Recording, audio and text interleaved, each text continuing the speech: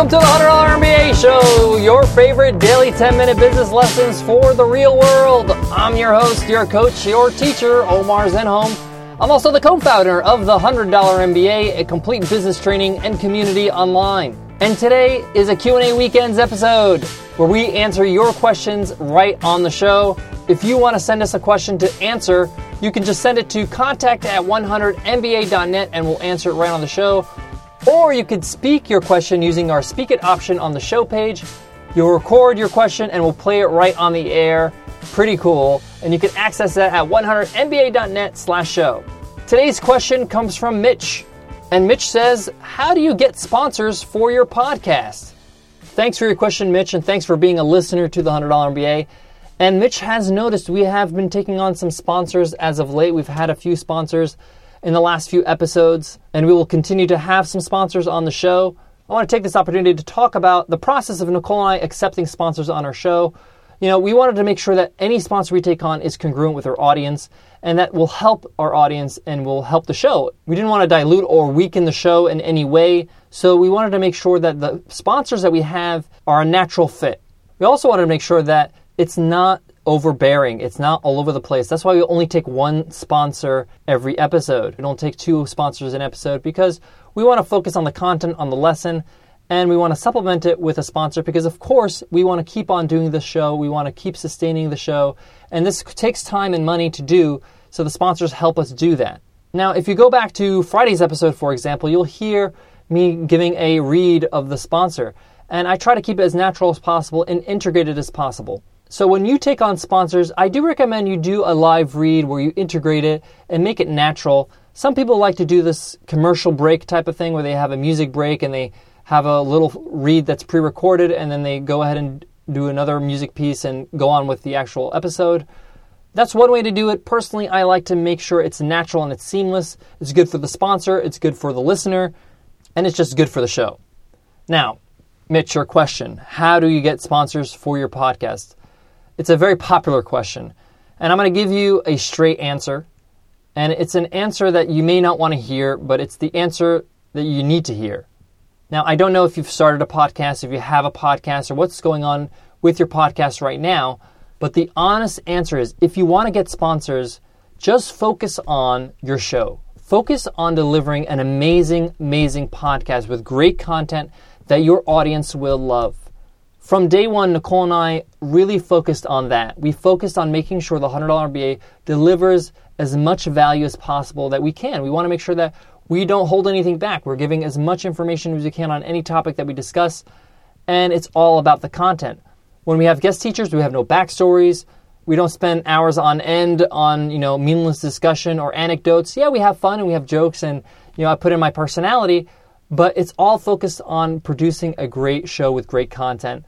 And of course, Nicole does a great job in the production, making sure that I sound great, that the music is integrated properly, that the whole thing is professional. And you're really dealing with professionals when you go into the podcasting world because there's so many pros out there. There's NPR and there's all these big names in there that have a very pro production, and you need to compete with that. You got to have the same level. And you're not going to get a sponsor in your show if you don't have a high production value. So production is a big part of it. So my answer to you is if you focus on creating a great show, the sponsors will come to you.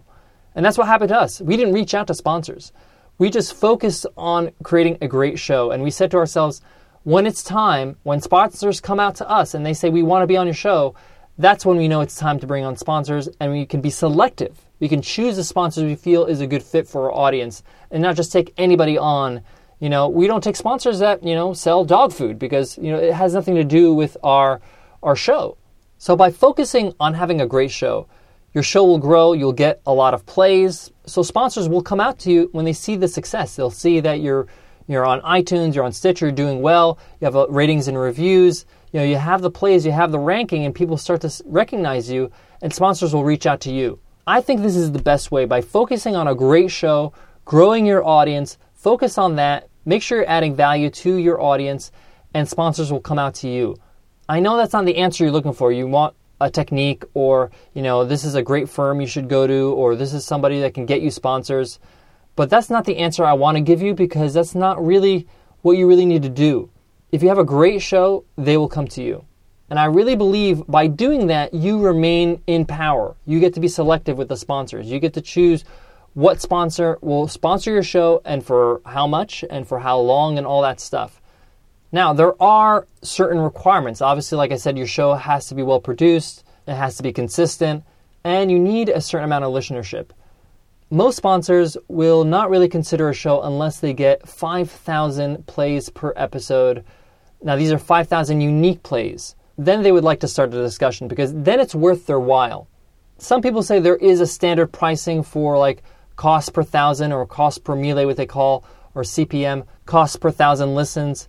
But it's really what you want to do. You can price it whatever you want. Some people do packages. Some people say, take 10 shows on and I'll do a pre-roll and a mid-roll and this is how much it is. So it's your show. You can package it the way you want. You can charge what you want. It's up to you. A good start, if you don't know what to do and you just want to just start, and a very inexpensive entry point is $25 per mille, and you can throw in the mid-roll and the pre-roll for that. That's a very, very low end, but you may want to get started. So if you have 5,000 plays, that's $125 an episode. It's a good start. And then you can up your prices later on. But again, I can't stress this enough, Mitch. If you focus on your show, if you focus on the content, you focus on the success and making this a great, valuable show, then the sponsors will come to you and you won't have to worry about any of this stuff. And remember, this takes time. This is a long-term project, especially when it comes to podcasting. We've been really high. We've been somewhere in the middle. We've gone back up. There's a lot of up and down, and it's a long-term view. It's a long-term run. It's a marathon. So you really need to pace yourself and know that as long as I produce a show that's really good every day, I will grow. And that's what you got to do. Thanks for your question, Mitch. And thank you all for listening to the $100 MBA Show. If you want to send us a question, send it to contact@100mba.net, or you could speak it using our speak it option on the show page at 100mba.net/show. Guys, if you love the show, you find this show useful and fun, and you like it, why don't you give us an iTunes rating and review if you have not yet? Everybody who gives us an iTunes rating and review enters the weekly draw to win a free ride to the $100 MBA training and community. You also get our ebook, which is the Teaching and Presenting Handbook, which is a $29 value, a gift for you for giving us a rating and review. To know how to give us a rating and review, visit 100mba.net/show. And thanks again, guys, for listening to the $100 MBA Show. Guys, I want to leave you with this. If you're going to start a podcast, try to start it with the intention of adding value to your audience and reaching new audiences and driving traffic to your website, really. Don't worry about the sponsors. They will come later on.